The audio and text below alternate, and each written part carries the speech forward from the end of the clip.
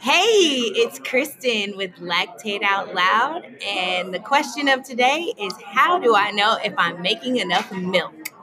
Well, we want to be listening to our babies. So, everybody, make sure that you're keeping your baby close to your chest, feeding every time your baby cries, and making sure that you are doing enough skin to skin to kick off your oxytocin flow. For more information or more tips, make sure you follow my Alexa skill at Lactate Out Loud or check me out on Instagram at Express Yourself.